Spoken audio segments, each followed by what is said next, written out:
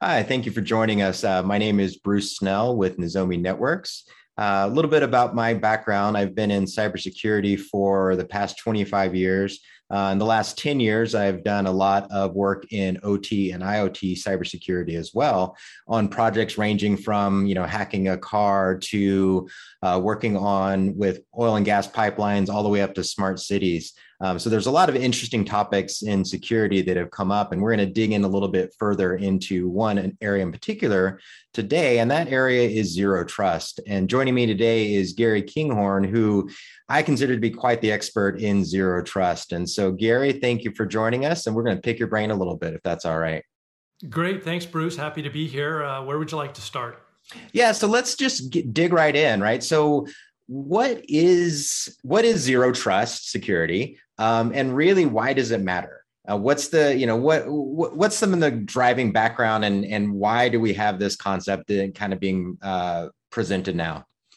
Well, zero trust is really a change in mindset about how networks and environments are secured and how you deploy policies into the network. So it's a shift in mindset, really, more than anything else. And that shift in mindset is going from pretty much your network and your devices being able to communicate widely to each other by default to zero trust assumes that individual devices or systems may actually be compromised, or they may actually be a threat to other devices. So you're only going to specifically allow certain kinds of traffic or certain kinds of communication in your network. It's just really a shift in mentality from assuming that everything on your network is trusted to now maybe we don't trust everything, and we're much more restrictive in the kind of communication that we do allow.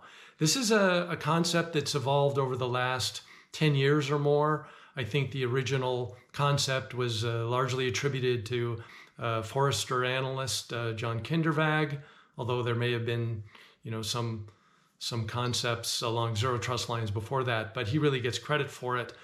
And so now organizations are seeing that we're in a landscape of much more sophisticated threats, much more connected networks, much more outsiders that need access to networks.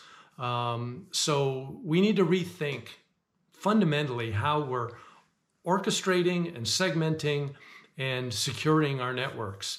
And so there's a lot of industry involvement or guidelines or mandates that are getting organizations, at least for critical infrastructure and cyber physical systems, to move towards this more secure, zero trust mindset in how they are architecting their network environments. And so now we've got organizations trying to scramble to figure out how they can really do that and where it makes sense. So from a zero trust perspective, I think the historical model, like if we look at traditional security models, was this kind of, the hard crunchy outside and then the soft chewy center, right? Yeah.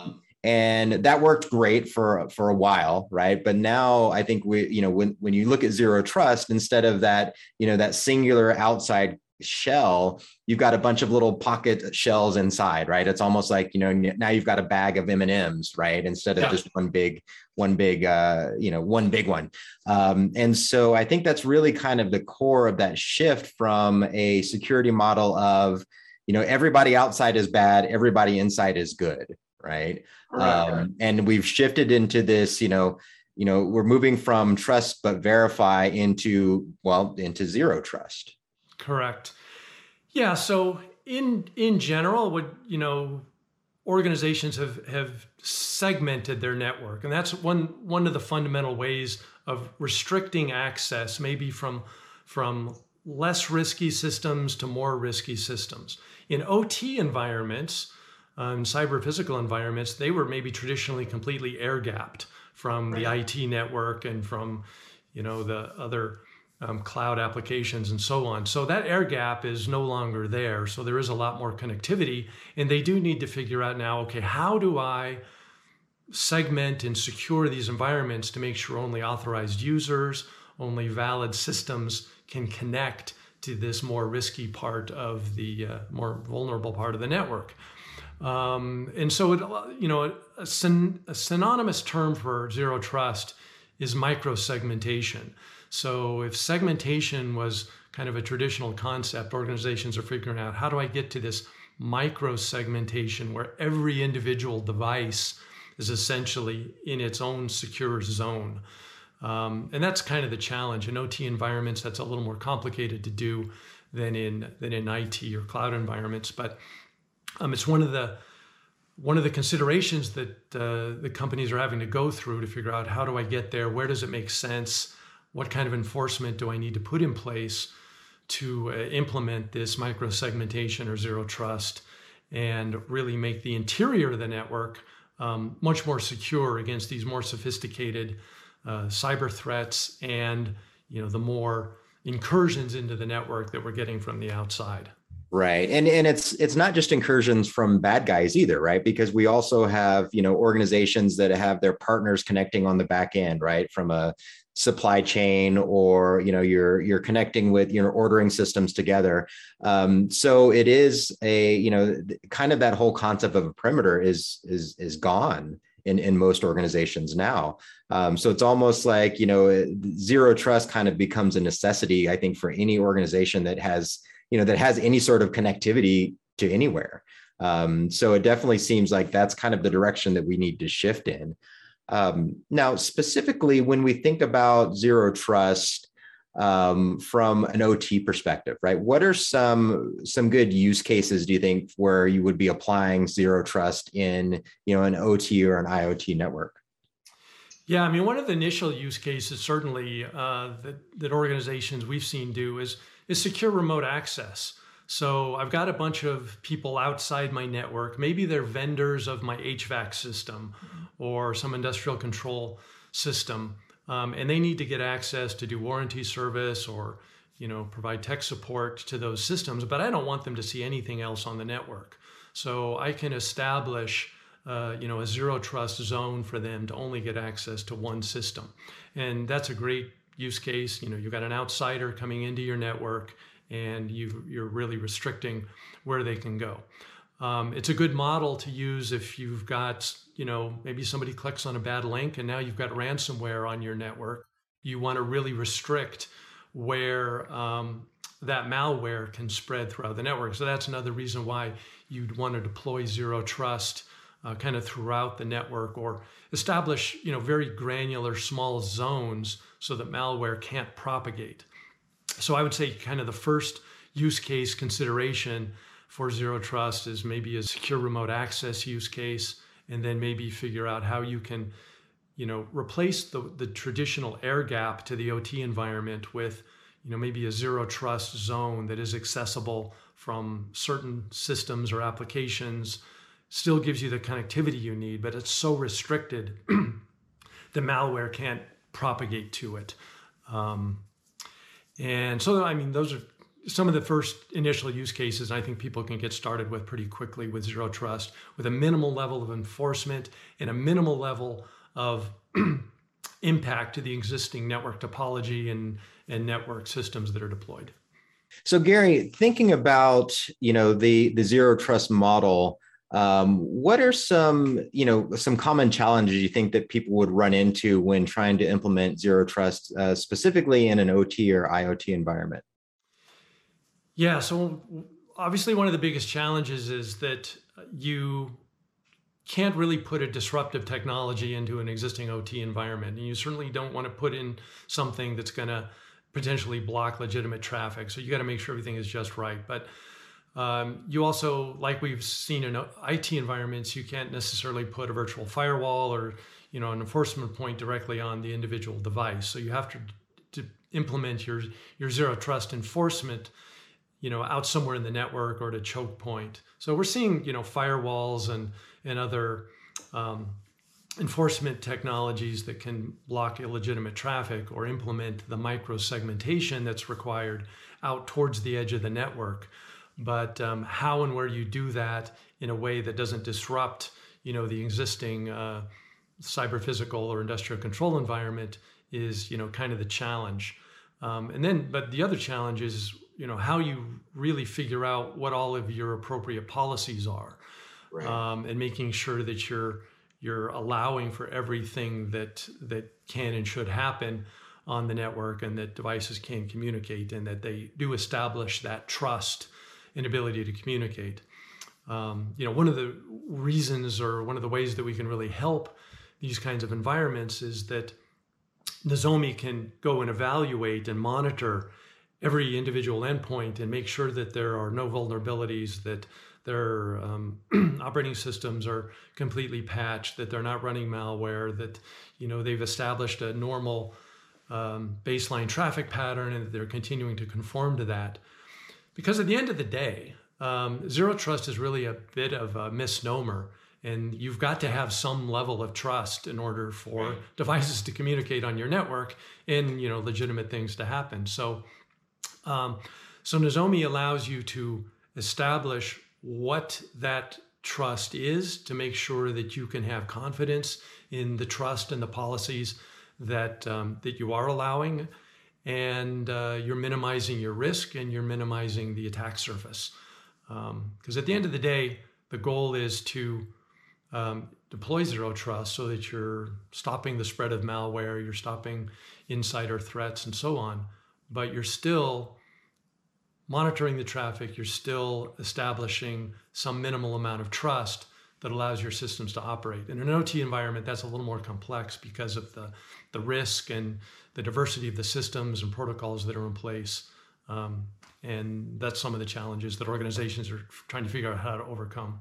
Well, it seems like, even if you take a step back, I think, one of the core blocks or building blocks of zero trust is actually identifying the assets, right? Figuring out who's in the network, who should be here, who shouldn't be here, right? And so I think, looking at, kind of what we do at Nozomi, there's this aspect of, identifying the assets, identifying the network, doing a scan, getting an asset inventory, and really pulling together that information so that you can use that to build those communication models, right? So you can establish, who's communicating to who, is that legitimate traffic, that sort of thing, and take that time to be able to build up those policies that you later could implement on, a firewall or, or any sort of device like that. Yeah, exactly. So, if you are deploying micro segmentation, if you are putting every individual device as much as you can into its own, security zone, if you don't know what your assets are, and that's where a lot of organizations are, you can't do that. So, first step, you got to understand, what all your assets are. What is their security posture? Are they up to date? Are they at risk? How can we minimize the attack surface? Can we establish a normal baseline traffic pattern, set of behaviors that we can then continually monitor against to make sure that we can continue to trust that device, and then how to handle it if it doesn't. So yes, to start to implement a zero trust policy, you got to know where all those assets are, what their current state is, and what their expected behavior is, and what their traffic and behavior has been. Right. And I think it's a little more critical in the OT environment or in the IoT environment, because if you look traditionally, implementing zero trust in IT, I'm not going to say it's easy, but you don't have the risk aren't as great, I think, right? If somebody gets blocked by a zero trust policy, they can open a help desk ticket and then, get the access they need, right? But in an OT environment, if you're putting something in place that's actively blocking, and then, maybe you've set a baseline for a month, but then there's a system that only reports in every quarter or however long, you may not have actually properly prepared all of your protections in place. And on the IT side, if someone can't connect to a network, that's fine. But on the OT side of the house, you could potentially have catastrophic failure if a system can't communicate to, a safety information system or something like that. So you may be blocking traffic that could potentially cause harm. So I think, people taking a look at zero trust from an OT perspective need to really make sure that they spend that time building out that policy, understanding the behavior, understanding everything that's going on, and spending the time analyzing the network so that, once they go into actually doing this segmentation, that it's done in a way that's safe and that is going to continue to allow businesses, or the technology, like the cyber physical systems, to keep moving and keep running the business and keep generating, keeping the lights on, if you were. Yeah.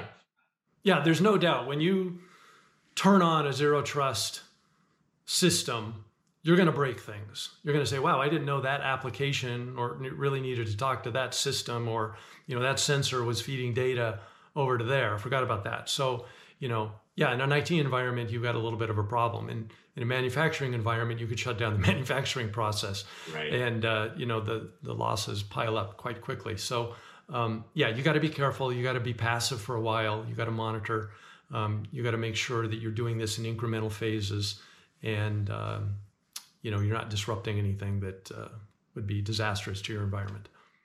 So, thinking about zero trust, how do you feel zero trust will evolve over the next couple of years? Where do you think the whole policy and concept and adoption is moving when we look at zero trust? Yeah. Unfortunately, there's so many definitions of zero trust out there, and right. You've seen a lot of different vendors kind of co-opt the term and use it for their purposes. And so, it's hard to say how it would evolve. I think hopefully organizations will begin to look for, maybe industry-specific guidelines or mandates or recommendations about how to really deploy zero trust in phases that make economic sense for, the organization or the industry. They're not doing an all or nothing approach. I don't think you're going to see, radical evolution in the technology, because right. It's really not, it's not a new mousetrap or a better light. Well, and it's really not even a technology. Yeah, correct. It's really kind of a mindset. So what you're going to see is an evolution of the mindset to norms that make sense. Maybe we're going to focus zero trust on initial protocols or certain classes of devices, maybe for different use cases, like we talked about secure remote access might be an initial use case. And then you can see the zero trust architectures expand from there. Like we saw earlier this year, the White House came out with these guidelines around zero trust that talked about initially encrypting all DNS traffic and all HTTP traffic, which is fairly straightforward to do. So the evolution you might see will be expansion from there. When are we going to, make sure that all email traffic is secure and trusted? When do we have some of these specific OT protocols and connections with, industrial control systems to their, HMI systems and other IT applications? When is that kind of traffic going to be really incorporated into zero trust? What kind of zero trust zones and policies make sense for those environments? You're going to see these things more mature over time, and then maybe products to come out to support them and support specific implementations and needs, or maybe some existing products repurposed for those. But it's going to be kind of this dynamic between industrial organizations, cybersecurity organizations, CISA will be involved, probably some federal government mandates will be incorporated. And we'll kind of see this all come together into zero trust implementations that really make sense. Great. So when we look at, let's say, you've got a mandate dropped on your desk today, right? And we need to move to a zero trust model. What are some strategies or some advice that you would offer to someone that's looking to implement a zero trust strategy? Yeah, well, the first thing is probably take account of your environment, have a firm understanding of where you want to implement zero trust and what objectives you're really trying to accomplish. Is there a specific use case, specific environment? You don't want to do, kind of all or nothing overnight. Right. You just can't manage it. So figure out the incremental phases, figure out what policies you really want to put in place and to be able to enforce, and that you've got the right enforcement mechanisms, or you've got the right existing network segmentation that could implement those policies, and then go from there.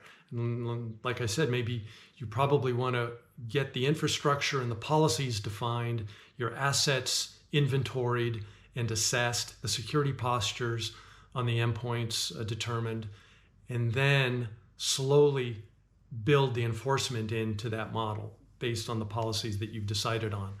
But do it in phases, understand why you're doing it, understand the benefits and the risk that you're actually mitigating, make sure it makes sense, and then scale up from there.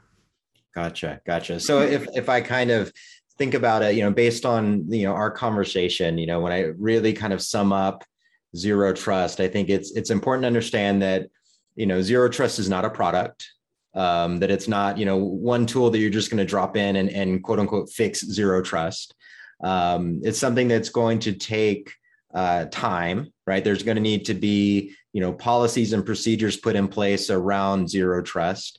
I think there also needs to be buy-in from the top level down in an organization to make sure that, there's support for these efforts. But then really, I think the big starting point is figuring out what you have in your environment, right? Establishing what those assets are, who they're talking to, what everything looks like, so that you can build your model based on that and take time to implement it. So if I'm getting a call, if I get an email on Monday morning saying, okay, let's implement zero trust, we shouldn't expect it by Friday, right? This is something that, I think for most organizations is going to take quite a bit of time to implement.